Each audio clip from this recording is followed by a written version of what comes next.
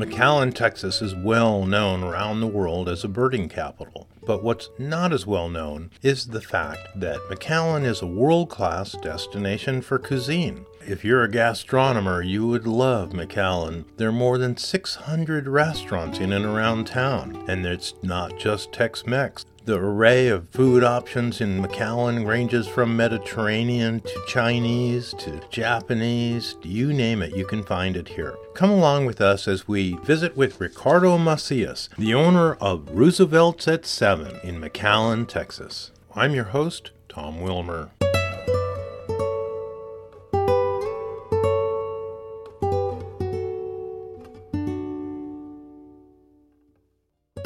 Hi, my name is Ricardo Macias. We are here at Roosevelts at 7 in McAllen, Texas, located 821 North Main Street. We are one of the first gastropubs and alehouse or eateries in McAllen. You could have chosen a real formulaic path to open a restaurant, taken the tried and true and followed the stats, but you didn't. You almost stuck your neck out intentionally on a high-risk venture rather than taking the safe path. That is correct. We went against everything that we knew McAllen had, from the macro brews to the typical foods, and tried to do something totally different, excluding the macro breweries and focusing on the specialty craft beers and micro brews, definitely some imports and specialty food items as well. Part of the key that took a while to kick in, as I understand, is the gastro brew part, in that this is as much a culinary experience as it is a brew experience. That is correct. The gastro pub formula is what is now taking over the industry itself. It's a new trend.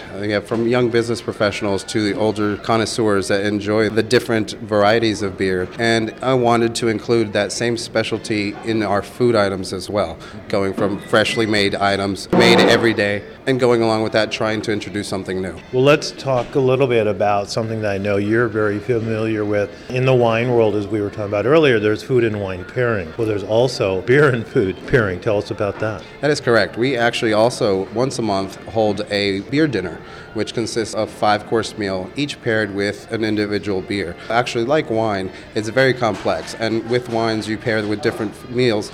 Now the microbrew industry has gotten as complex and even used a lot of the wine-making structure to create these beers. We pair them with each individual item and have made it complex and interesting, educational for a lot of people who have never tried these new beers. Again, back to wine as a metaphor. As we both know, there's a wine, it might be a Merlot, that will give you one taste sensation until you pair it with venison. And then the Merlot becomes something new and different. Tell us about that metaphor in the beer world. Correct. We did try something earlier. It was chocolate stout. Again, just like wine, some of these new beers have to breathe.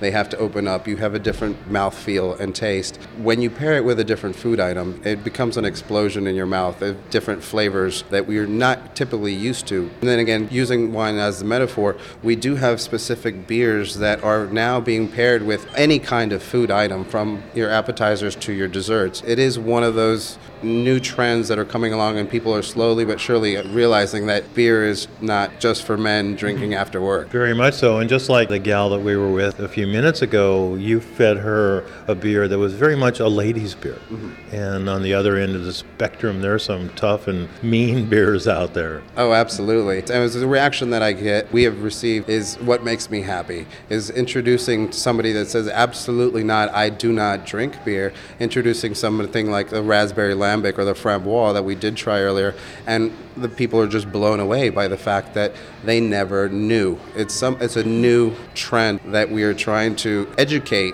the Valley and a lot of non-beer drinkers. Boy, it's so far removed from a Budweiser or a Coors Light that it would be easy to think that, how could this be a beer? That is correct. We can go from hard ciders to chocolate stouts, banana bread beers, a little bit of everything that if you're not looking for it by human nature, we try to stick with what we know. Our concept is to try to educate and show people that there is a difference and it's not your typical macro beer or Budweiser. Another interesting aspect of your business I find fascinating is you went out of the chute as both food and a beer aficionado in providing that for people as an experience, and yet it took a while for the food to catch on, even though it was here. That's interesting. Yeah, actually it was, but I think it was the fact that we had so many different beers that people were not used to, and the selection, the amount of beers that we actually have on draft. We have 49 different beers on draft, and it's eye-catching.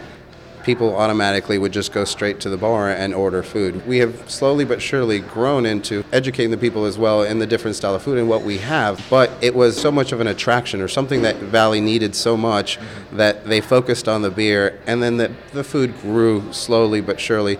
And that's the way we really wanted to perfect it and make sure that we didn't grow too big too fast and not provide the level of service or quality that we were looking for. And if I remember correctly, when you started your business going into it, you had no clue whether this thing would be gone in 6 months and you'd be doing something else with a bunch of beers stuck in your garage. No, absolutely. We did take a big risk. We were in the software industry before, and this was going to be a side project that we had. Taking the chances, doing some homework in regards to the amount of beer consumption in South Texas, we figured if we would take a small percentage of that, we could at least pay the bills and have a couple of beers to drink for ourselves. But it wound up way beyond that. Oh, absolutely. I'm so happy with the appreciation and the amount of people that are willing and open to try something new. We've just celebrated our 3-year anniversary, and we are still growing and trying to bring more selection to the Valley. We're just about out of time, but before we go, share a little bit about your philosophy relative to your food, because your food is